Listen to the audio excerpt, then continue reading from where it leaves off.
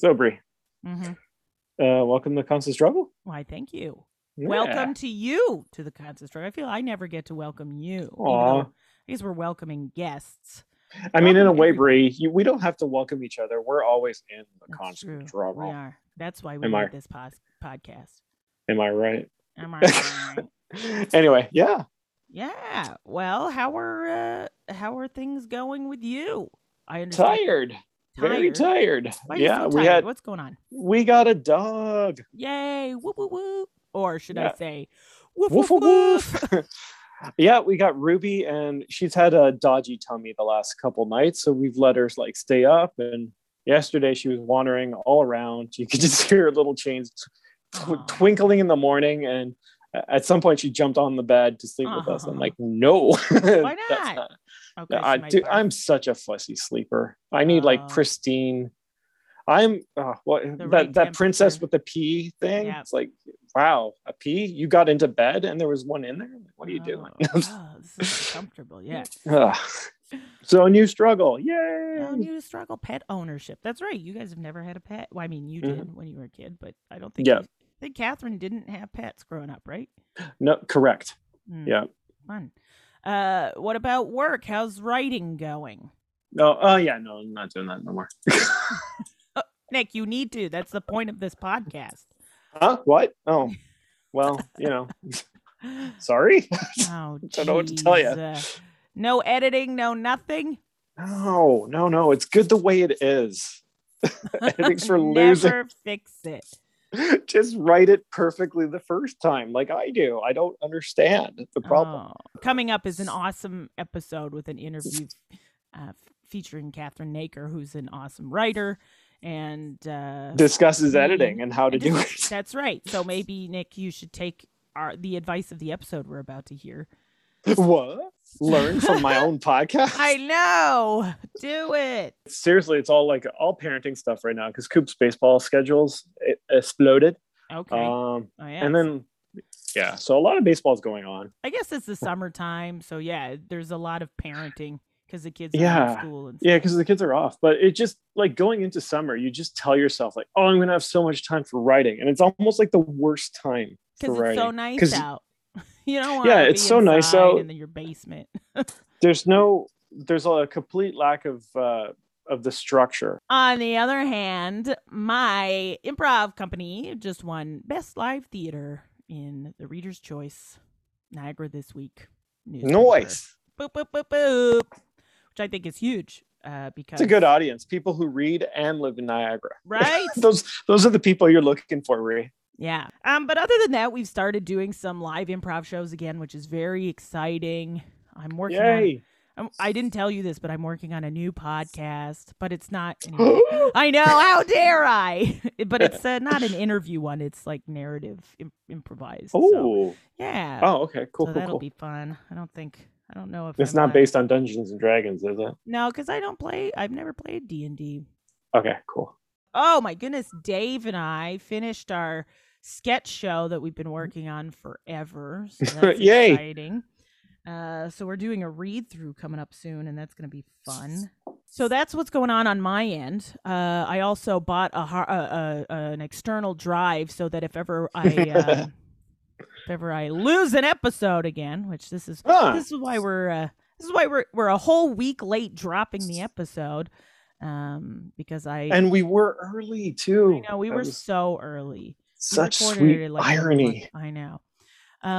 But it won't. But we were able to get more in depth in this one, I think, because of it. So. Yeah, I think so too.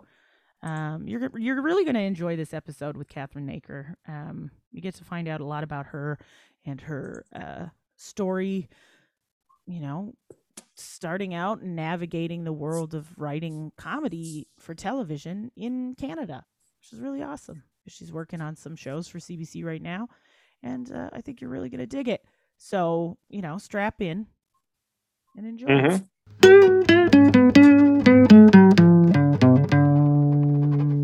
We're so excited to be joined once again with a tremendous writer and stand-up comic and a producer, Cathryn Naiker. Thank you so much for being here.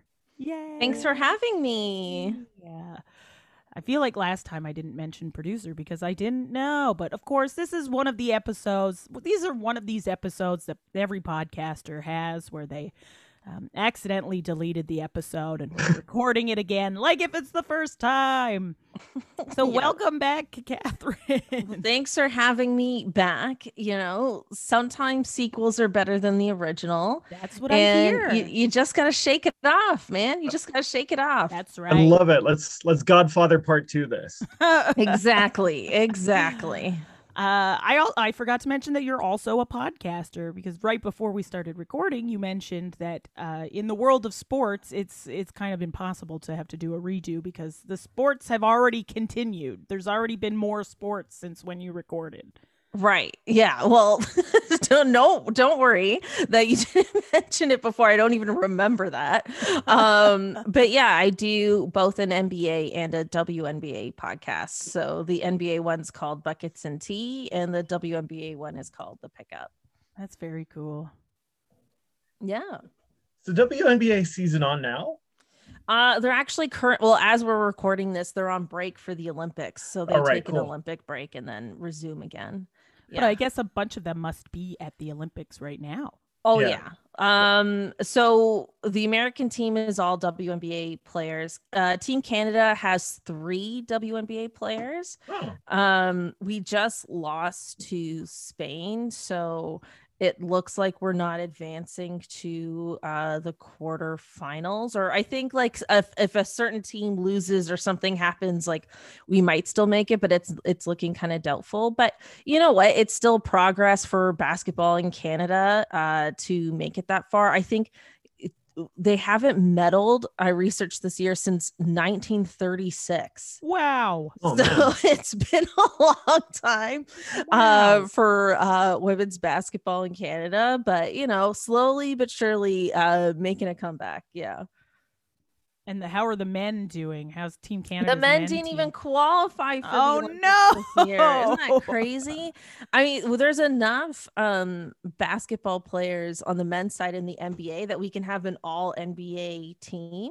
But there were a lot of injuries this year and just other things like that. And it just didn't break our way. I think, you know what, for this year, like it's been a weird Olympics. Like it's just, for sure. They're still calling it 2020, which I think is just really bad branding. Like nobody wants to go back in time a year. It's disconcerting to watch or to just see all the signage say 2020 on it. Yeah. Are we still stuck in this? Yeah, it's a bad decision. You know, there's no fans. But they printed all the t-shirts already. Yeah, exactly. Yeah, that's probably, you know what? I bet that's all it is. That they just much. printed the t-shirts already. They already made the merch. Yeah.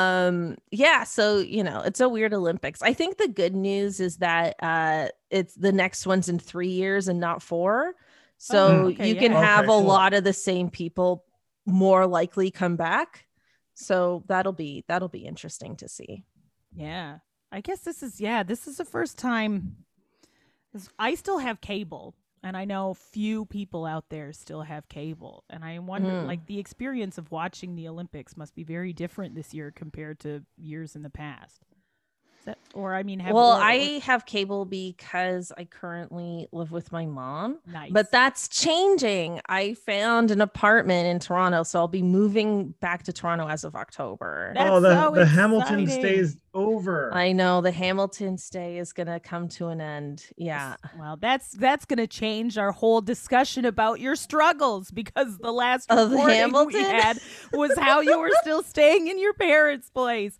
And we're going to have to figure out a different struggle. But no, there'll be struggles. I don't doubt that there won't be other struggles to discuss. That's great.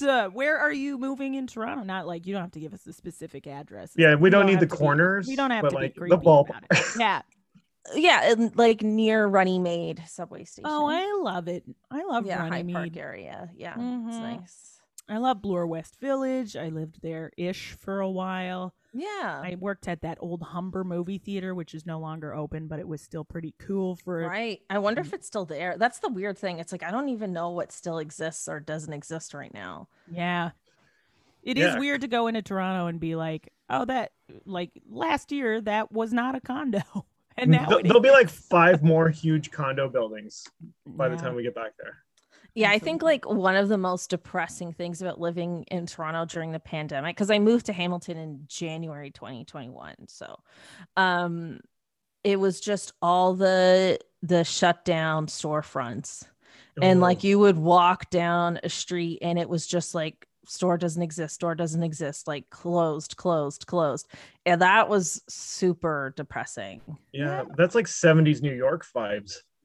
Yeah, it really was. Like I like sometimes like, you know, you go on daily walks and sometimes I'd just be like, oh, I want to go to like a different neighborhood. And it was just like store permanently closed, permanently closed. That's it. Like Queen West used to be such a unique little place to go shopping because there were always so many cool and unique little stores. I remember even like in the 90s visiting Toronto and thinking it was such a cool, you know, part of the city. And now you're right, like a bunch of closed shops, a bunch of new condos, or the shops that are taking over the storefronts are just like, you know, big corporate. You know, it's like a Chipotle now. Yeah, exactly. You know? Or this like is a new TELUS get your phone fixed kind of spot or whatever. Yeah. All that sort of uniqueness of it is disappearing. Yeah, I mean, I hope at least some of it comes back, you know, but yeah, I have to say that was like, because it's not like you're getting a ton of nature walks in the city, you know? No. True. Yeah. So it was like, that was pretty depressing. Although Runnymede, you will be pretty close to High Park, so that's nice. Yeah, I'll have some nature walks by this new place. That's cool. High Park is huge too, right? Yeah. Was it designed by the same guy that did the Central Park in New York? Or am I completely? No, I think you're confusing it with the park in Niagara Falls, New York, Nick, because that one was designed by one of the guys who designed Central Park. Really? That guy just designed parks? Yeah, what a cool job. I think he did some golf course stuff too. That's why I know. That's where the real money's at. Yeah, exactly. I mean, yeah. Gotcha. I love designing the parks, but the real money's in golf courses. And how about, I mean, this is a bummer. I know we're talking, well, here are some struggles for real. We're already talking about is the struggle of Cathryn, of course, performs comedy. How many of these comedy clubs have closed since? Oh God. Yeah. Or like, or bars where they. Is Comedy Bar okay? Comedy Bar is Comedy good. Bar's okay. Yeah. Cool. They closed down Bad Dog Theater, but I think they said that sorry, I'm probably paraphrasing here, but I believe that they want to reopen it at an accessible venue. Yeah, absolutely. Okay. That's for sure. Which is really nice. Well, normally we only go direct quotes, but we'll let you paraphrase this.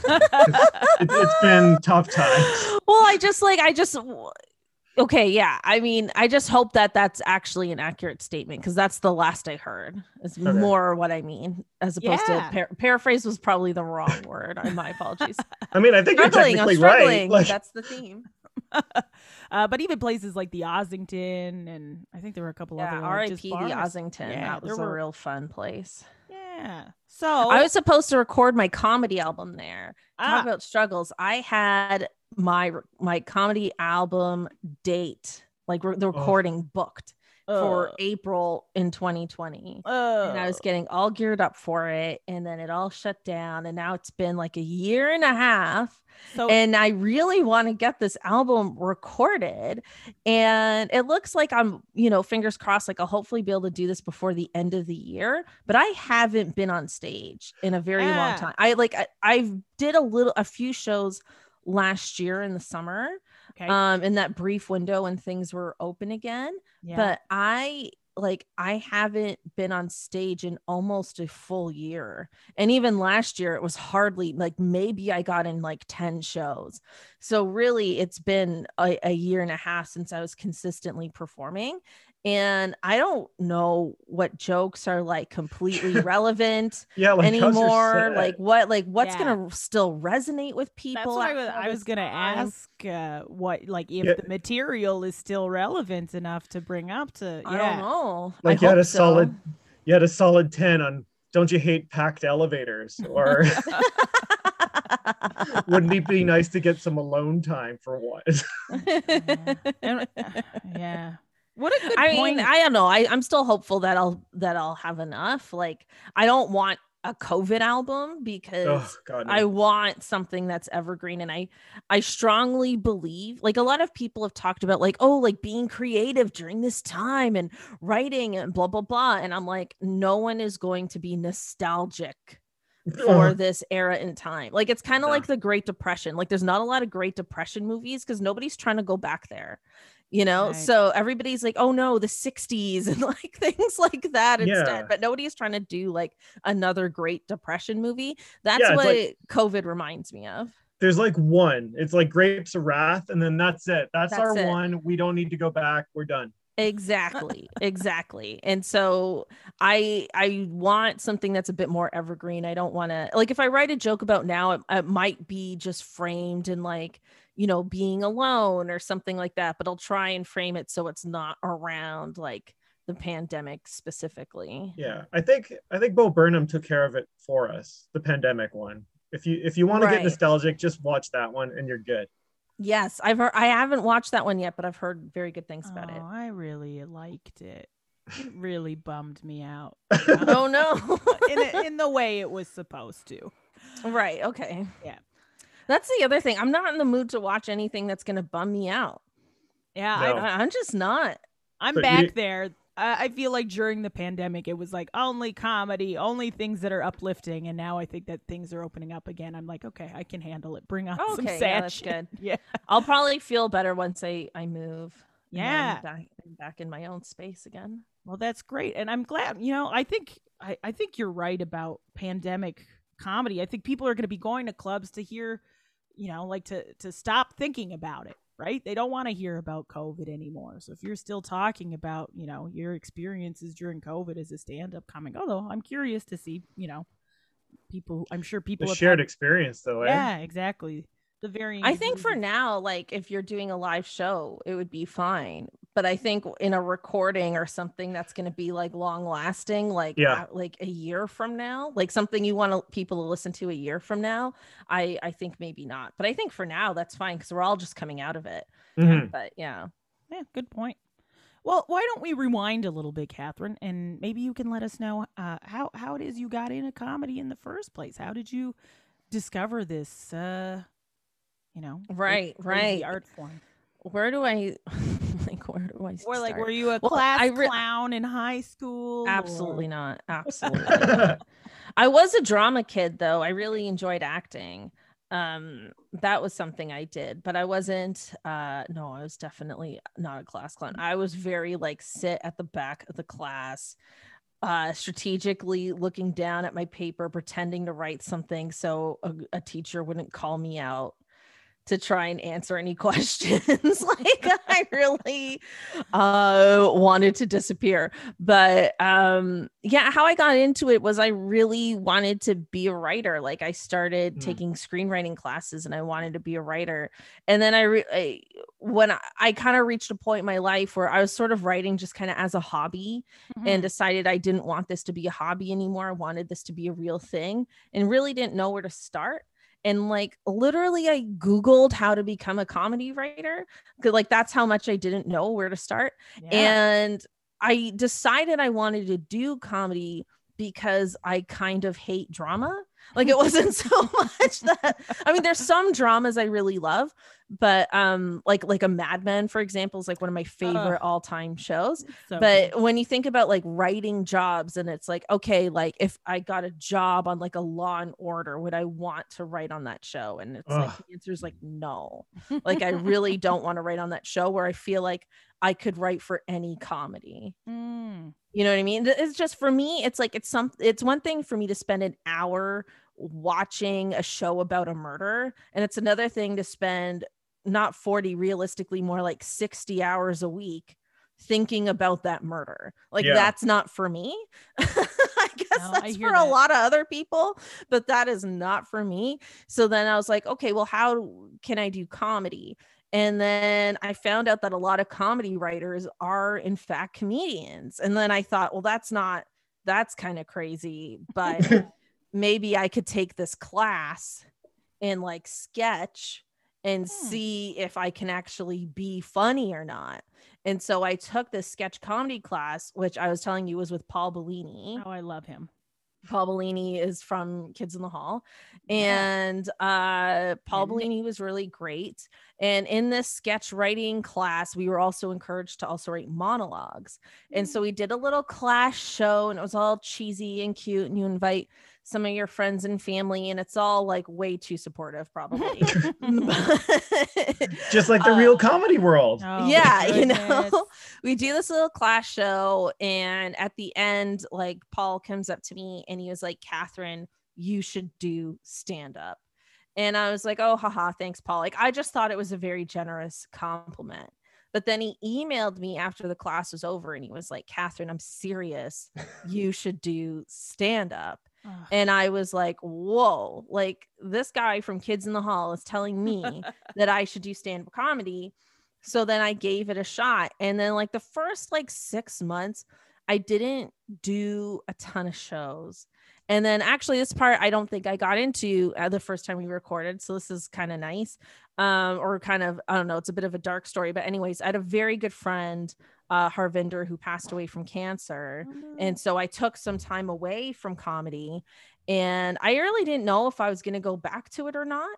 But then this girl who used to run an open mic named Karen Minton. Oh my goodness, I remember her. Right. She used to run this open mic at Not My Dog. Is that where it was? Yes. Yeah. And she was like, hey, I haven't seen you in a while. Do you want to do a set? And she just hit me at the right time, in the right moment, in like my grieving process and all of that. And I decided I was ready to come back, scrapped whatever the hell I did the first like few shows of my life. They were all terrible. Rewrote a whole new set and just started hitting open mics really hard, and never looked back. Oh, that's amazing. Yeah, I completely accidentally fell into this whole life. How may I ask, how old were you? Not that that's like super. Oh, no, it is kind of important. I was like 28, 29. Okay, great. So you're starting a little bit later than most of a lot of the. Yeah, I had a whole career doing like production coordinating, production management stuff in film and TV. Oh, that's cool. That's right. Well, I mean, I knew you when that's you were I knew working from CBC. At CBC. That's right. What was your job at CBC? Like, exactly. I had a couple different jobs. I was mostly doing admin work, but I was a production assistant on Stephen and Chris for one season. Oh, that's right. And wait, what was your, like, what departments were you doing admin work for? At first I was in supply management. That was my foot in the door. Okay. And which is just ordering shit. Okay. Yeah. I was like, I barely know what supply management is. Okay. It's like any, cameras and shit, or, office, anything from cameras and office supplies to whatever the CBC needed. They would go through supply management to get the best deals and whatnot. More Mansbridges. More. Yeah. That's where we keep our Mansbridge clones. Yeah, and then there were a bunch of cuts, so that position got cut, and because it was a union, they had to put me in a different position. So I applied for the Stephen and Chris production job, which was awesome. I really enjoyed that, but then Chris passed away. Right. And then that was really awful. Yeah, it was brutal. So obviously they didn't renew that show, and then they put me in communications. So the rest of the time I was an executive assistant in the communications department. I feel like I remember you most in communications. Oh shit, I forgot. I also did the Pan Am game, so I was in sports as well for a while. Oh, cool. Yeah, that was pretty cool too. Yeah, during Pan Am. Oh man, those were long. Anyway. This isn't about me, Cathryn. This is no, but I'm curious. Like, I also did a few jobs there. My first job was in a department they call scheduling. Ooh. But what it was booking the in-studio crews for various shows. So there was like Hockey Night in Canada, or like Stephen and Chris, or like all the stuff they did in-house, including news, but news was kind of a separate thing. And I did a bunch of random stuff there for a while. That was my sort of foot in the door. Although I was never permanent. I was never a permanent employee. So when I was let go, I was let go. Boo. But then people would remember me and kind of bring me back, which was nice. Yeah. And then I spent some time as an executive assistant number 2 to Heather Conway, who's the former remember. VP. That's when I remember. Yes, and you were probably in Yep. communications at that time. Probably, because otherwise I don't think I would have known or cared Yeah, who I think Heather was. Yeah. Yeah, that's how we would have crossed paths. And then I also spent some time just doing like random like time card stuff. Yeah. Time card implementing for people part-time. For like, I want to say I ended up doing that for like 2 years. Jeez. But that was like, honestly, I kind of blew it with that gig because that was a sweet gig. Because now like I get writing jobs, but they're not permanent. And so it's like I need to go away for a while, but then I kind of need to come back and I need like a job again. Yeah. God, I wish I had that. That was such an easy job. Oh my God. Yeah. It's just the easiest job. I mean, it's important because it's like if you fuck up, that's really bad, that's someone's pay. So it's like there's a level of responsibility there that's important, but it's so easy. Yeah, you're just putting in sort of numbers into a system, I imagine. Yeah, I mean, it was weird because it was like, oh God, this is some boring admin stuff. But you know what? I don't get to talk about admin shit with people. Yeah, it's a part of the process. Yeah, because it's not just like, oh, this person worked so many hours today. No, it's how many hours did they spend on each show, each project, because each thing is its own budget. Oh, of course. And so their time versus every show had to be accounted for. Yes. Or if it was like non-billable or billable, it's like, you know, this is corporate shit. Shit. This is what makes me relatable to the people, Bree. Man, if all I never considered talking about, you know, like which account do I put this travel, which account in this show do I associate this travel hours to, you know? People don't think this stuff is important, but this is what keeps the world going round, damn it. True. Is us allocating hours to shit. To different what are they called? They're called cost centers. Cost centers. Oh. There we go. There you go. See, Nick, you got cost centers. We do, yeah. Yeah. Everybody knows. Awesome. I think we might have called them dockets. Oh, we used cost centers. That so sounds even within old the school. same organization we're using. Yeah, probably. Terminology. Or maybe I'm just mixing jobs up at this point. But anyway, yeah. But you're saying now, so you're writing now. So I love the idea that it's like, yeah, I get to go in and write and do my dream job. But shit, man, it's it's only temporary. Yeah, and then I need another job. Yeah, but at least you get to do the thing, right? Yeah, I mean, hopefully I get to the point where I just have enough writing work that I don't need any other kind of work. And I slowly feel like I am inching towards that place, but I don't feel 100% there, but I'm getting much closer. Like also too, like once I finally get this comedy album recorded and all of that, like that revenue is going to help too. So I'll get there at some point. It's more like, how am I going to get through the next like year or two? Not that, oh, I need some other side job forever. If that makes sense. Yeah, for sure. Yeah. Well, what kind of writing projects? I know we talked about it a little bit, but what kind of writing projects have you been working on? So most recently I got to write on a new show that's going to be on CBC called Son of a Critch. I just starring Mark Critch. Just saw an ad for it and I was like, that's a show Cathryn wrote on. Yeah, God, Canadians and their show titles, eh? Like, oh my God. But that's the problem with every pitch I've ever had, is that there isn't a twist on a swear word. Like that's you need a naughty one. Yeah. That's what I need to do next time I pitch something. No, but it was actually a really positive experience, and everyone I worked with was really cool, and I really do hope that the show is successful. So that'll come out, I think it's in January of 2022 that show is gonna debut on air. So yeah, it's cool. It's a big deal for me. I know this is a struggle pod, but it's a big deal for me because I got to write an episode. This is my first ever written by Cathryn like episode of television. Well, that's just it. We want to talk about the successes, because then we can, then the fact of the matter is that the struggle was worth it, right? The struggles have been worth it because ultimately you get to write your own episode. And I think one thing that you were mentioning last time is this whole writing process took place during COVID, right? Yeah. We did the whole thing on Zoom. Right? Isn't that crazy? funnest place there is. Isn't it? Like, yeah.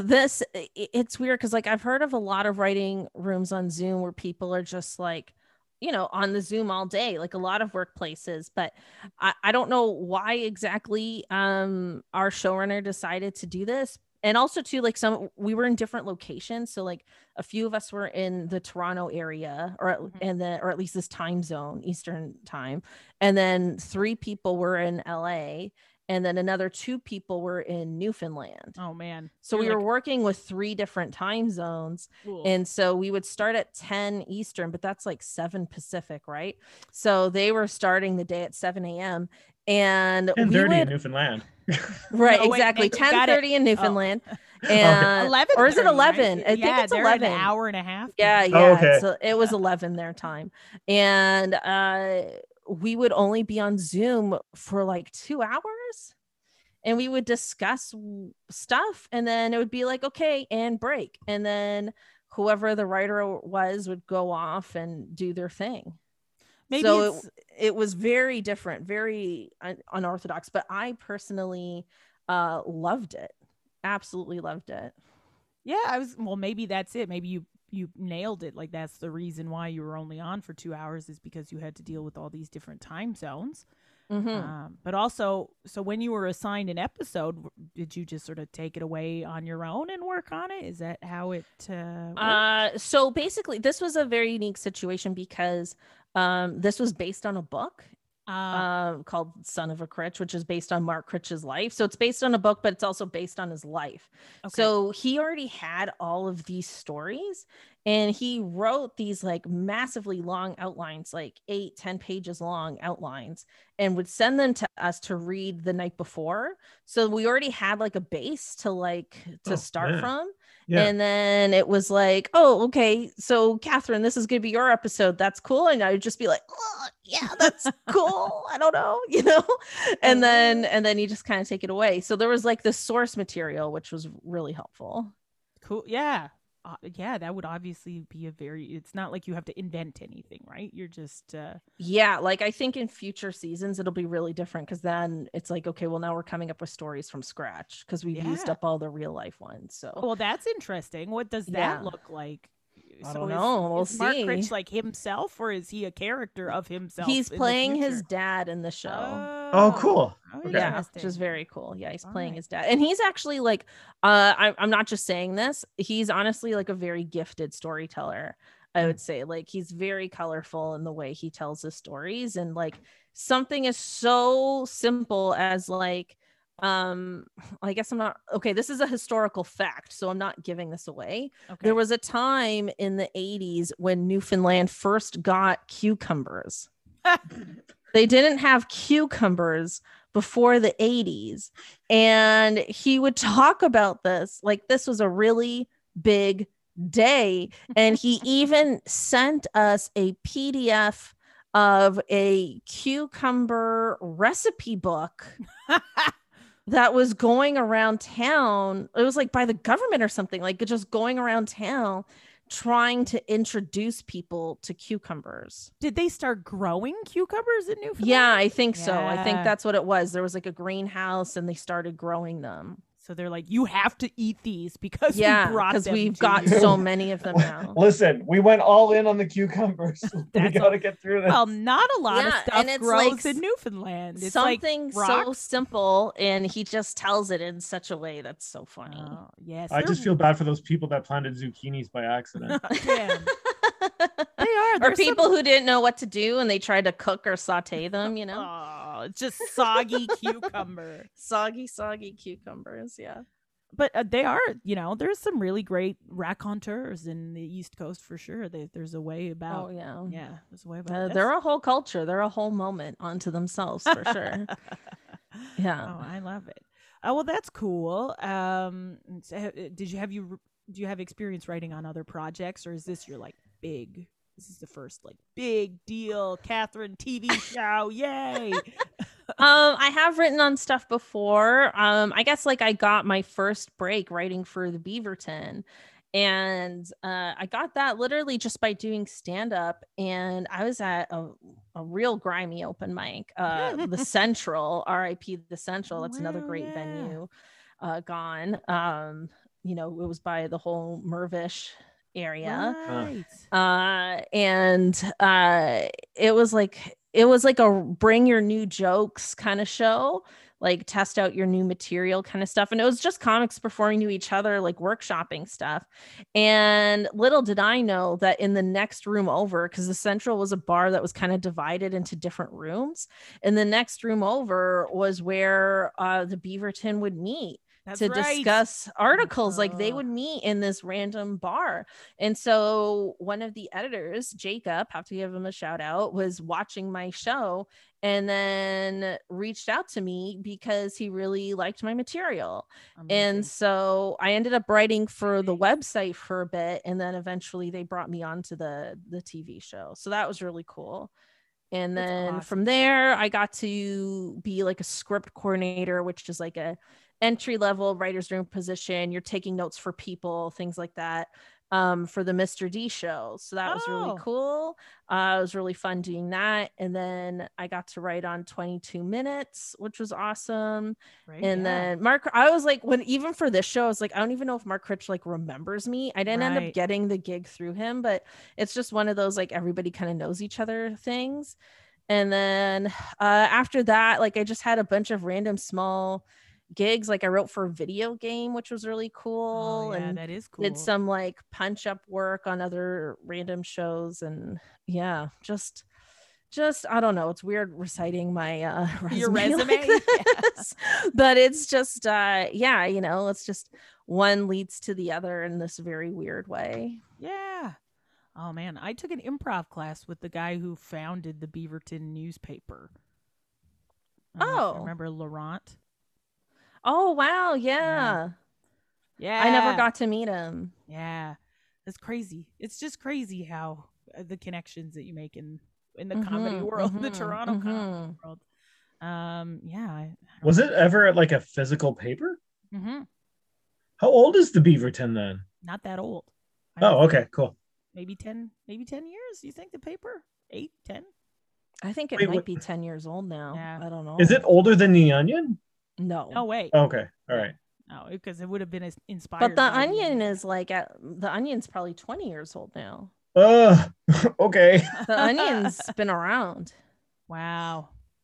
And actually, I'm so curious now. How long has The Onion been around? We're gonna look this up live via podcast. I turned off my phone because it was beeping, so I can't Google for you guys.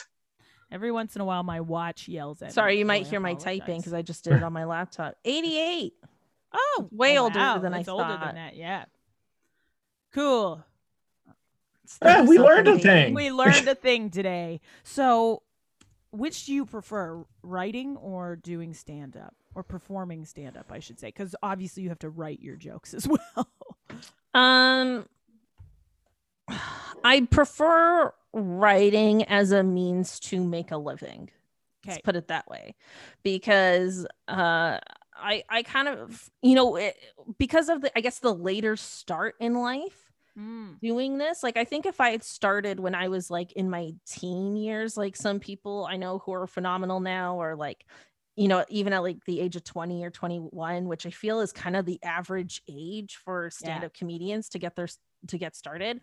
I think if I started at that age, I would have had it in me to tour more and to like work up that reputation with other clubs, to build your way up to being a headliner, and that kind of thing.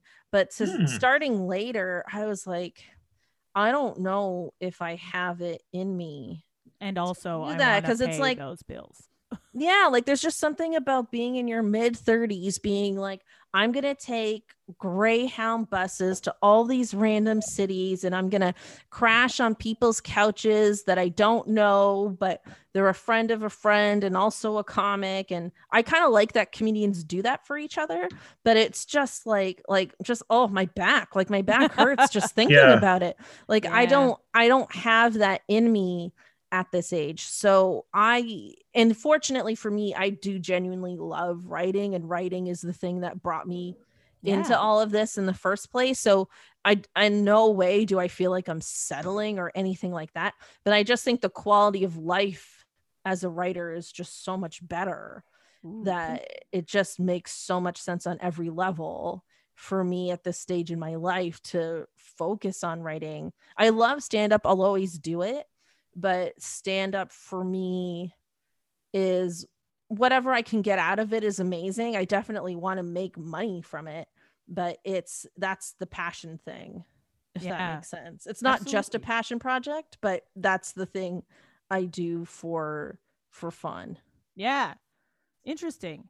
Can we, I'd love to know a little bit more about your writing process. Like, what does that look like to you when you're working on, we have talked about this and I don't think we mentioned it last time, but I'm curious about it. What does it look like when you've got, I don't know, something that you need to write, something that you're working on?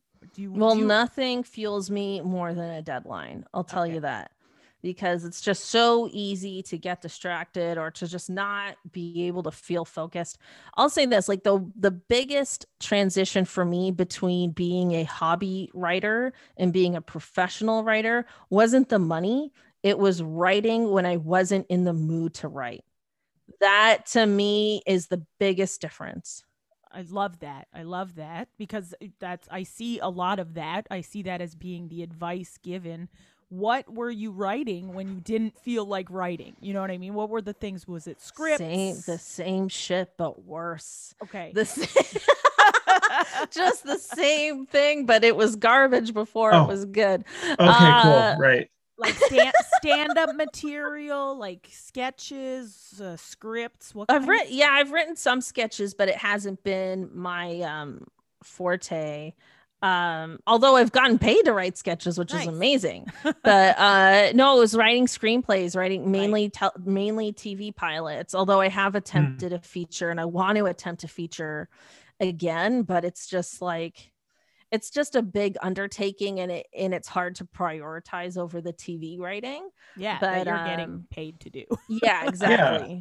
But that's really in my process. I don't have a process. I wish I had a process. Like I envy morning people who have routines. Like holy wow. Like I sleep in as long as possible. I wish I could. If your process starts in the afternoon, that's fine. I want go to sleep at 3 a.m. and wake up at 11 normalized in the world. Like that would be that is my natural clock. That is, some people are like, no, I'm a morning person. No, I'm a night person. I am a afternoon person. Yeah. Okay.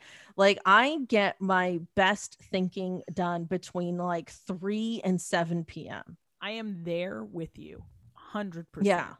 Yeah. That is so it's for me, it's just about having deadlines. So before I was getting paid to write, what I would do is, okay, here's a process thing. Ooh. I would look up screenwriting competitions that I wanted to apply for. And so I used to have like a Google alert like every month to remind me to Google deadlines if they weren't posted yet. And then once those deadlines got posted, I would mark them in my calendar and then I would do my best to make those deadlines. So I definitely didn't make every deadline, but I probably made maybe half of the deadlines I would put in my calendar in a year. That's amazing. Which is like not bad. Like maybe I would apply to like 4 contests instead of 8. Like that's not terrible. So that's how I would do it. And that's how I would keep myself motivated. And you're building the experience of writing when you don't want to write. Yes, exactly. Because you're working towards a goal. Exactly. So like that was really important. Instead of just like writing for fun and then like maybe showing it to a friend, it's like you're going to be doing that for years. You're going to wake up one day and be like, oh God, I started this like 5 years ago. Yeah, this is my pilot. This is what we're talking about. My pilot right now. I'm still working on it because I gave myself a deadline and then I didn't like the ending. So now I have to rewrite an ending, but I haven't had a deadline imposed. Anyway, that's okay. Well, you just need a new one then. Yeah, perfect. Well, I'm happy if you want notes, let me know. Oh my God, amazing. I will. That's awesome. So how many pilots do you have written after having submitted like to all of these competitions. I love this. I'm interested because I feel like not a lot of people talk about the writing process because it's such a solo endeavor. Well, okay, this is a weird one to answer because I rewrote one 3 times, and when I say rewrote, I mean every single page was different. Well, yes, I right. love So that. there's drafts, right? There's like first draft, second draft, third draft, and then there's I am throwing this out. I'm keeping the characters and the general premise, and I am completely rewriting this all over again. And my first ever pilot, I ended up doing that twice. I love that. This, and then my current pilot, the one that like I'm proud of and has actually gotten me work, I have also done that process twice. So I don't know how many drafts of anything I've written at this point. I've completely lost count, honestly. But I have rewritten a concept purely from scratch at least 6 times. That's amazing. And now I'm working on a new pilot, so it'll be 7. It's amazing to hear that because I feel like there must be writers listening and there must be writers out there who are like struggling to even do draft number 1 and to know like in order to achieve the work that you want to do, yeah, you're going to have to do this over and over again. And that's just part of it, right? That's just part of the process. You're not just going to have a script that you have and it's perfect. You know, like you're going to go back and change it and fix it and tweak it and everything it. I think and I think like I'm sure Brie, like you'll relate to this. It's just like you kind of have to, especially in comedy, you have to flip your perspective on failure, right? Because like in comedy, it's like you're gonna bomb, you're gonna have bad nights, and you really have to look at those bad nights as opportunities to be better, or you're just not gonna survive in the genre. Like you're just not, because it's like every time like I do a show and it doesn't go well, you know, I got myself to the point where it's like, oh, okay, I'm going to work on that joke, or I'm going to drop that joke from my set because it didn't work. But it's not like this personal toll that I'm taking. Like that was actually a hard lesson for me to learn. Like I say that now, like it's so easy. That definitely took me some time, but it's the same with writing. It's like, you know, every draft I write, I become a better writer. So even if it's not working or it's not at its best, it's like I'm becoming a better writer. And now it takes fewer drafts for me to have something that's really good. That's a really great mindset, I think. And it's something I tell people in improv a lot who, you know, get in their heads very easily. And it's like part of this process is to not be great at it. Right? Nobody just starts off a pro. Sucking is part of it. Eating shit is part of it. If you can't, if you have to get used to getting something out of it, even when you're failing, quote unquote, because it's still not a failure because you've learned something from it, right? In stand up, oh, you've learned maybe I need to work on this joke more. In improv, you've learned maybe I denied my offers too much. You know, maybe I didn't say yes enough. You know, in writing, I imagine it's similar. It's I've got to just keep writing. What is it that sets up that huge wall of like the expectation that the first time you write something, it's got to be good? Like, what is that like? Is that like an innate human thing of not wanting to be crap at things, or is it like entitlement? We live in our society and all we see are the successes of other people. We never see all the failure and the work that went into things that we enjoy watching. Personally, I think it's ego. I think we think because if it's not perfect, a lot of people just throw it out or not look at it again, because it's harder to look at yourself and admit that I did something that wasn't great and I've got to keep working on it. It's hard for your ego to accept that you're not good at a thing. It's hard for your ego to accept that you ate shit. But if you have to trick your ego into thinking, you know, this is, or into knowing that it's part of the process, and it'll start sort of defending you so much. I don't know. That's my thoughts. Cathryn, what do you think? I agree with that. And I'll also add, like, as performers, and I'm sure even to an extent writers as well, it's like there is this need for validation there. Yeah. And I think that is a part of ambition and drive in a way that a lot of people don't want to admit. And I think, like, for me personally, like, I had to eventually, and I can honestly say I was only really successful in doing this maybe a year ago, let go of needing validation and really look at my career from the lens of how am I going to live my best life. And it's not about what other people think or what other people are doing or anything like that. And that takes that's also ego in a way too, right? Like needing validation and blah blah blah, but I'm sure it comes from some other broken place I'm probably not going to get into here. But I think both those things are true. People generally, they don't want to be bad at something, but I think at first it's like, oh, what's driving us to want to be better and better? And it's like, because we need people to tell us we're good. Or it's like we're waiting for permission to do these things. Yeah, nobody ever, when you have an office job, it's not like you're asking permission to, check your email. I don't know, I feel apply the appropriate cost centers, but I think there's something creative work that it's almost like we're like, I need permission to be able to. I know I've seen this in like women in stand up. I've taught a class to women in stand up, and it's just kind of like they just needed permission to know that what they were going to say was valid. I feel like in stand-up, especially when we're starting off, I feel like there are a lot of men who have a lot of opinions, and they're like, I was just going to go up and talk because because everybody will listen because I'm a young white man or whatever the case may be. But some women, I think, hold back because, like, what if I don't think it's fun? What if people don't think it's funny? What if people don't think it's good? And it's kind of like, well, yeah, but what if it's great? And the only way you can find out is by actually doing it. So go, right? I don't know. Anyway. That's very empowering. Very true. Yeah. We got into it.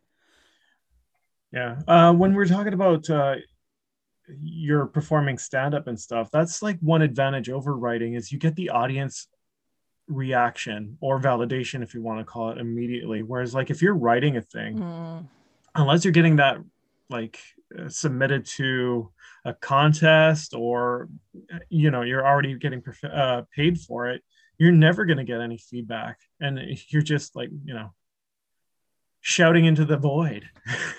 Hoping it's funny. True. I mean, it's true. When I was doing both earlier on, that was actually really hard because I got used to having instant validation, instant gratification, and doing it for the long haul felt like, I don't know how to describe it, but it was definitely more challenging at one point because of those reasons. But I don't know. I think eventually, just because I kept with it and then I guess started to get work, I started to find some balance, because then people in the stand-up world would be like, oh, you wrote for this, or oh, you wrote for that. And then the best is when people question whether or not you deserve it, because that's when you're doing well. Wow. Right? That's when you're doing well, is when people wonder if you deserved it or not. I wonder if that's like a universal thing, or because I noticed a lot of that in Toronto. I wonder if it's everywhere. Oh, it probably is. It must be. I'm sure it Human is, but nature. I think honestly, sure. It makes me grateful that I started later, because I think if I was like in my early 20s, I wouldn't be able to handle those emotions as well, and I would have cared way too much. That's good, right? About what other people thought. People always like to say, I don't care what other people think of me, but like, yeah, you do. Everybody does. As soon as you say that, it's a huge indicator that it's the same with the teacher who's like, I don't want you guys to spoon feed all my stuff back. Whenever I would get that in university, it was like, yes, you spoon do. feed all this back immediately. Yeah. The only people who don't are like psychopaths, right? Or do they? Basically. Maybe they do. Anyway. Maybe psychopaths care too much. They care, but in a bad way. In a different way. I'm going to use this. Yeah, to my advantage. True. Now, speaking of psychopaths, we all go through struggles in our life. Is there anything now you're moving back to Toronto? Is there anything, I don't know, what are your current struggles? What's happening right now for Cathryn that's like, I gotta get over this hump or whatever? I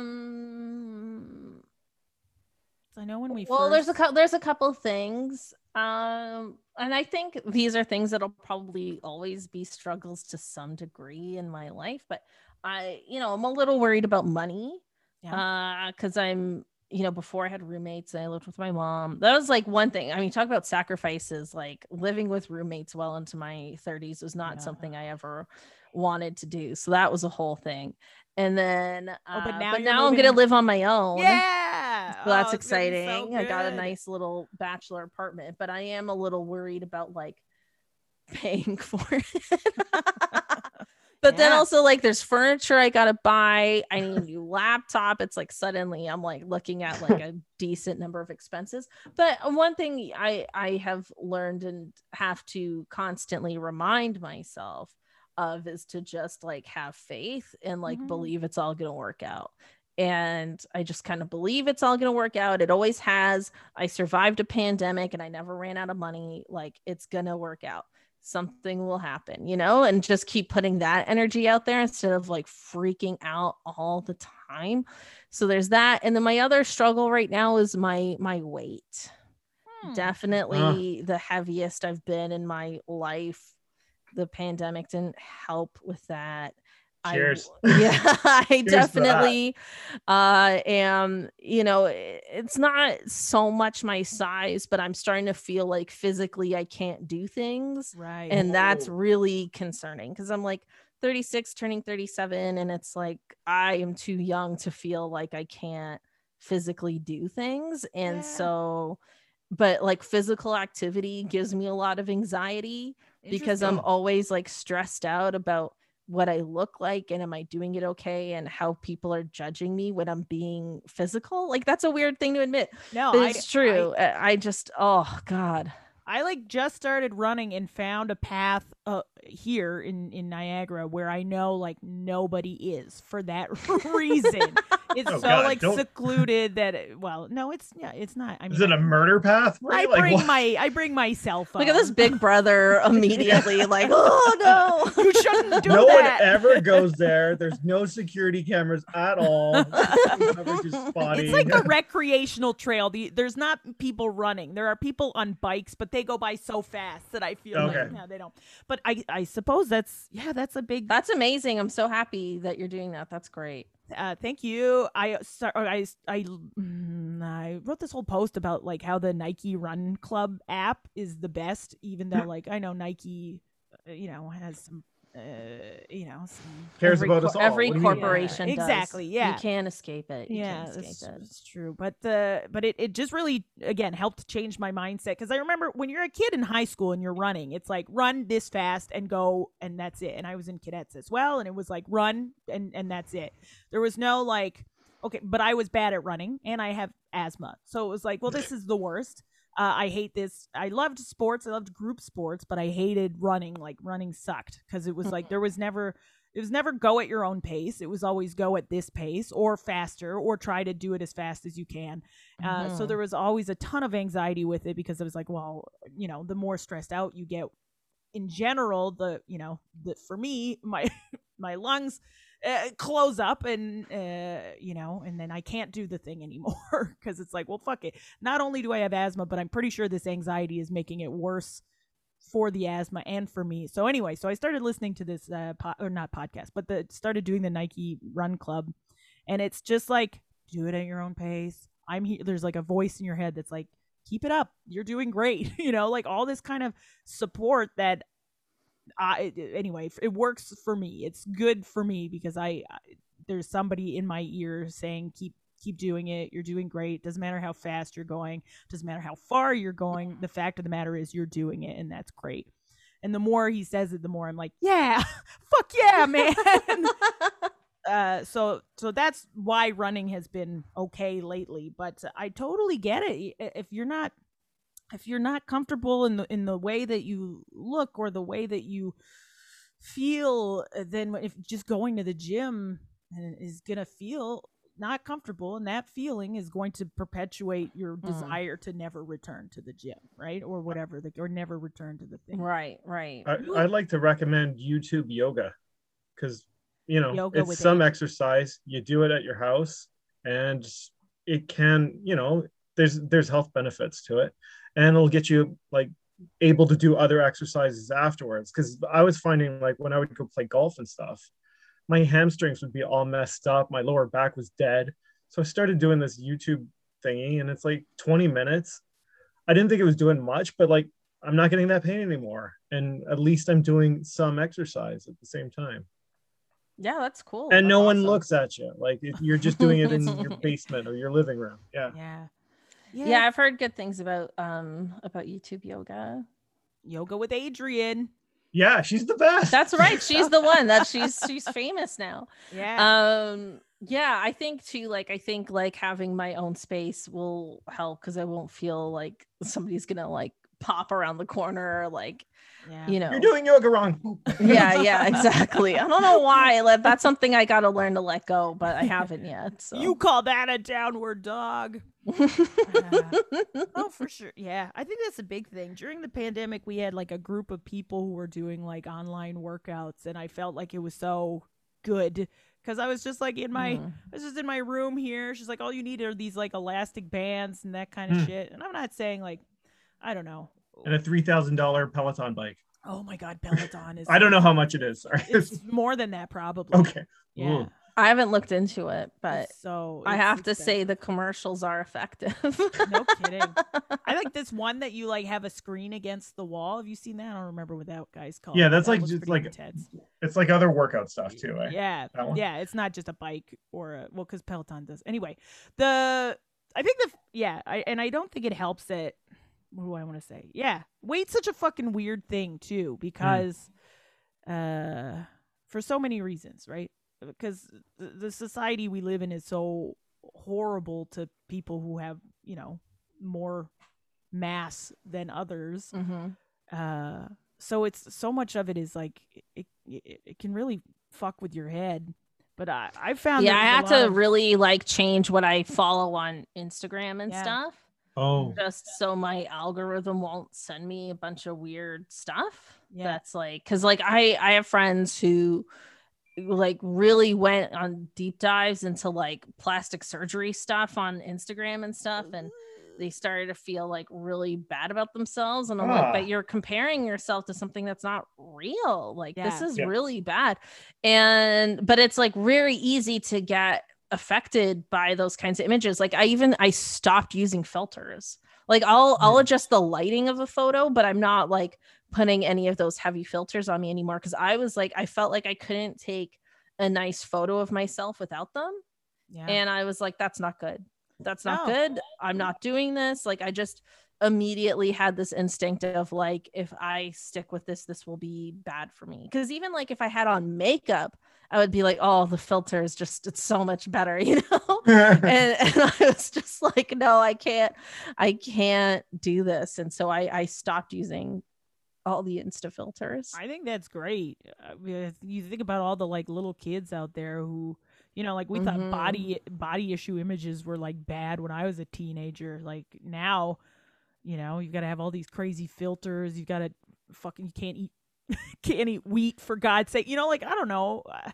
I guess like there is a lot of body positivity out there. Yeah. Probably more than ever, but there's also like, to me, even that is its own form of beauty standard. Yeah. Like it's like you're the perfect hourglass. It's like even that is its own idealized type. Yeah. Somehow no cellulite, like, you know what I mean? Yeah. Like it's just it's also kind of unrealistic in its own way. Yeah, it's almost like so, I feel like Lizzo is the like spokesperson for the body positivity movement, but she also has like how much great fucking hair and the eyes and the makeup that she has on her face and the crazy amounts of money she spends on like nails always next to just the nicest pool you've ever seen. Exactly. Yeah. you're like, well, I mean, yeah, but so yeah. That's, I think, gonna be, I love that, because it's such a real issue that so many people have, and that people don't end up talking about, and that proper real struggle. Yeah, because that it can most people are going through. Absolutely, especially during this pandemic. Especially, that's your body. I'm sure it's probably bigger on the men's side too, because I'm sure they're bombarded with really good looking bodies and all kinds of stuff. I'm not sure. We are nowhere near as, I don't think it's anywhere near as bad as you guys. Like, for men, attractiveness is just like, can you show how wealthy you are, how successful you are? That's the thing. So it's all about like daddies right now. It's like, have you showered? that's all you need for to be a Did you wake up today and put on new clothes, or just the ones that were crumpled next to your bed? I wonder if it create. Well, I wonder, like, do all these images create unrealistic expectations for men to have for women? Oh yeah, 100%.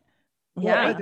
I just know for dudes, like, whenever the first time I came to I was like, oh, that's a 6-pack. Okay, how do you get that? And then when you find out what it takes, you're like, oh no, that's not going to happen. And you move on with your life. I think that's it, right? It's about finding the balance so that you are comfortable in your body. So if it's like, because some people, it's like, you don't, weight is a number, right? But if you're working out and you're feeling good from the physical work that you're doing, and you're not sort of judging yourself too harshly on that particular number, you're kind of like, well, my goal, like, just like you were saying about writing goals, right? If my goal is to get this much physical activity in, my goal is to, and that will help me feel better. Because we all know that moving helps the serotonin kick out. So you're moving to Toronto, so perfect. Yeah, literally walking there. I meant moving your body, but yeah.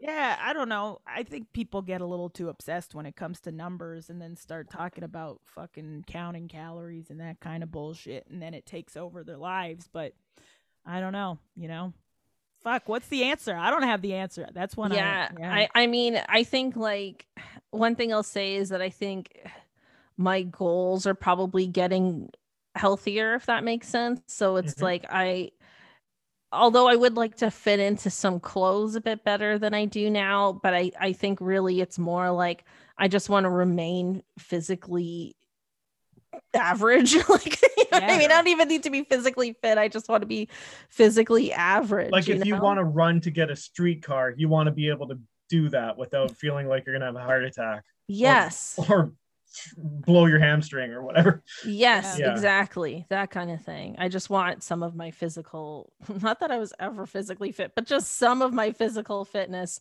restored. So yeah. I remember a couple years ago when I was still at CBC, I bent over to pick up my cat and threw my back out. I was this is stupid. Like, well, I was like, I was only a couple years ago. I was probably 36, maybe 35. I have a laundry basket pickup that haunts me from like about 7 years ago. Like, that feeling of like, oh shit, I'm never going to be able to stand up again. Yeah. Oh my God. Dan needed to pick me up and physically bring me to the bathroom because I could not. Hate it. So do yoga, everybody. Stretch those hips out. Yeah.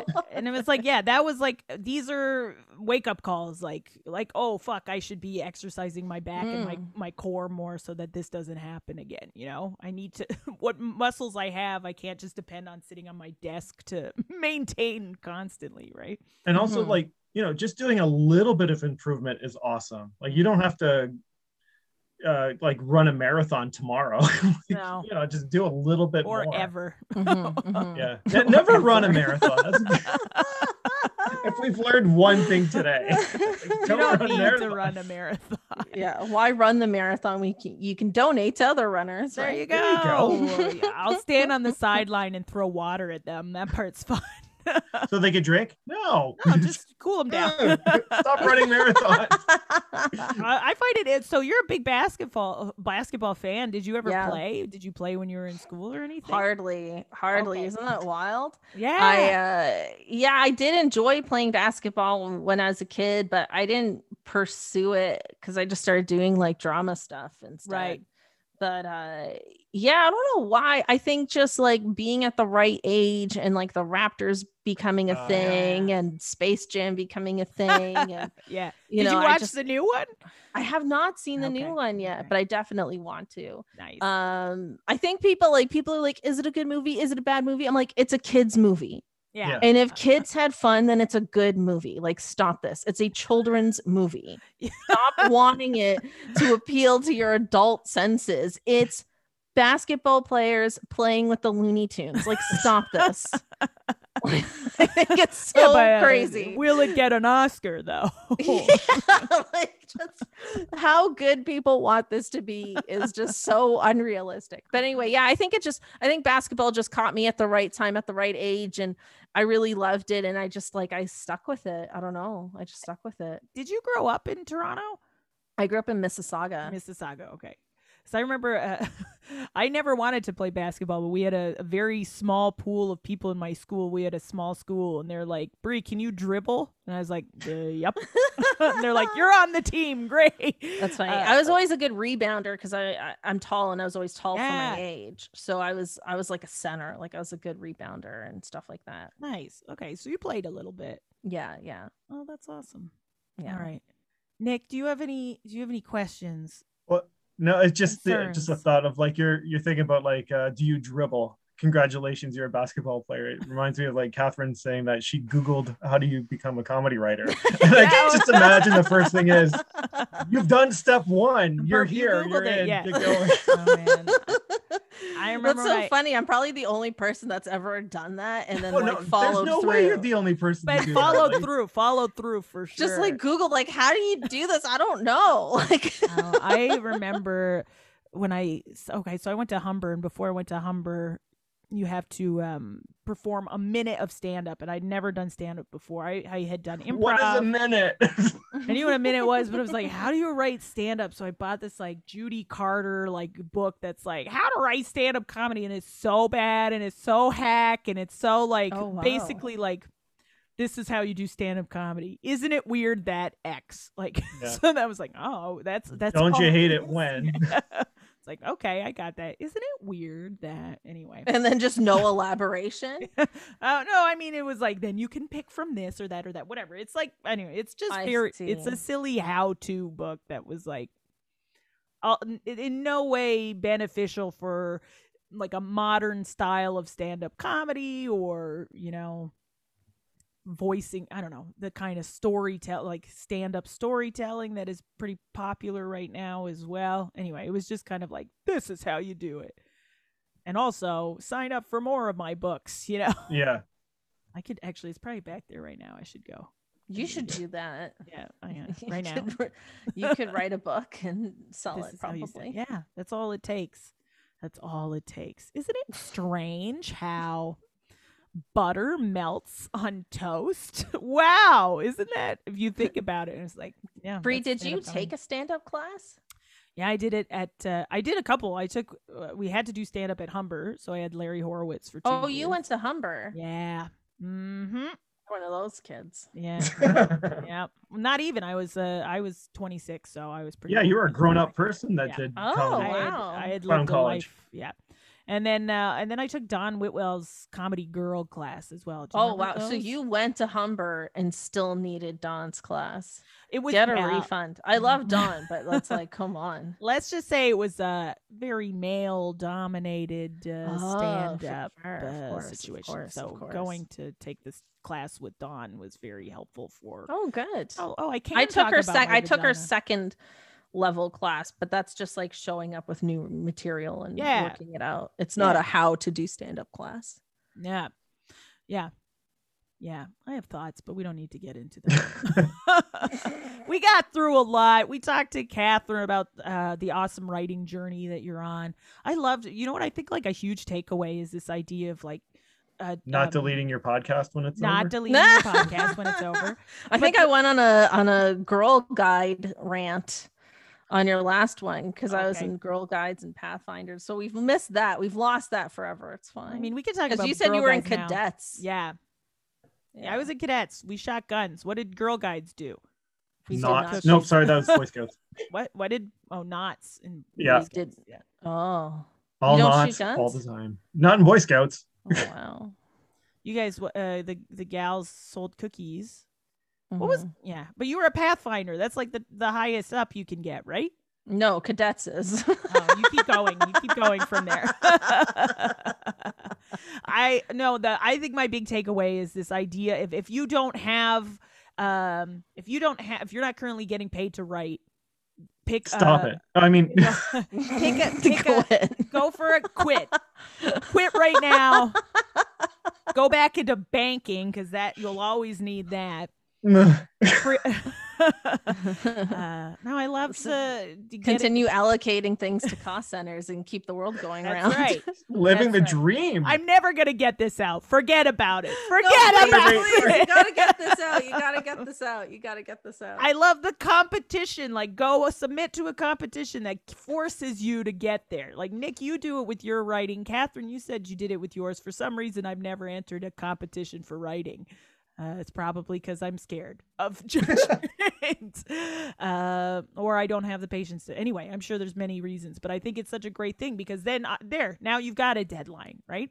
Mm-hmm. I've given myself self-imposed deadlines, but there's no consequences. Look, I still get rejected from contests. Good, even though I've had people hire me based on my writing, so don't worry about that.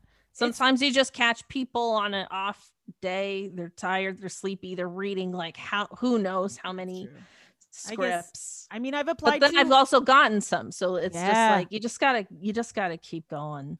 It's the same with festivals. Like, I've applied for festivals and have not got in, and applied for festivals and have got in. So yeah, it's true. You just gotta keep doing it. Unlike what we just said about not doing it anymore. Please just keep doing it. We need more Cathryns out there. That's a weird way of saying that. Oh, that's kind of sweet though. That's what I mean. I've always enjoyed your comedy. I know when we were doing stand up, I always loved watching you do sets, and I look forward to seeing your writing on Mark Critch's new show. That's gonna be cool. So yeah, I just wish you all the best going forward. I think this stuff is going to be so helpful for writers who are just starting out or who have been in it for a little while and just need that reassurance to, get out there, fail, set some goals, and start getting paid after that. Keep on struggling. Exactly. Yeah. Exactly. Yeah. I hopefully you and I get to be on a stage again sometime soon. That would be amazing. Well, I actually should talk to you about that. I'm doing a thing in Niagara Falls. So if you are okay doing a little traveling, I would love to have you. I'm very okay. I desperately need stage time. It's been way too long. I've got a spot for you within the next couple months on a pretty cool little project I'm working on, and it pays. So yay. Exciting. It's all happening. It's all coming together. Woohoo. All right, Cathryn, thank you so much for being here. Nick, what do you have to say to Cathryn? Just struggle on. Struggle on. Yeah, struggle on. Nothing? You don't want to know? Okay, struggle on. Cathryn, you want to say it with us? Struggle on. Yeah. Woo, woo, woo, woo. So that was Cathryn Naiker. I know. Good. Yay. Good episode. I like getting into stand-up comedy to learn how to do comedy. That should be the way everyone learns how to be funny, Breeze. You got to do a type 5. Also Googling how to do stand-up. How do I do comedy? If you enjoyed this episode as much as we did, please share it around. Tell your friends about the podcast. Tell your friends about Cathryn Naiker. We're going to put up all of Cathryn's social media information so that you can follow her career and journey along as well. And a couple of the things that we discussed in the episode, we'll put them up in show notes as well. So if you want to check out Mark Critch's TV show or anything else that we talked about in the episode, there'll be some links on our website, so you can check that out too. What about social media, Nick? Where can people watch and follow us? I mean, you could check out Struggle Pod on the Twitter machine. I mean, theoretically, I might be on there responding. That's a good place to start. Oh, and you raising, personally. Yeah, or you. Sometimes one of us. One of us. But you can listen to the episodes on YouTube if you prefer to read the transcript while you're listening. Oh, cool. I don't know. Who knows? You could read the transcript on YouTube. And then, if you have any struggles that you would like to discuss on the episode, feel free to send us a tweet or an email at constantstrugglepod@gmail.com. Rate, review, subscribe. That really helps the episode. Smash that like button. Smash it so hard. But we'd love some ratings and we'd love some stars and reviews and stuff. So if you had fun today and your only judgment is, well, they really ramble at the end of the episode when they're trying to figure out what it is they want us to do to respond, that might be it there. But anyway, Nick, hopefully next month when we talk, you'll have edited at least one page of work. How about that? Let's make that. I mean, I've already done that, but yeah. Thank you so much for listening, everybody, and we'll see you next month. In the meantime, struggle on. Struggle the hell on.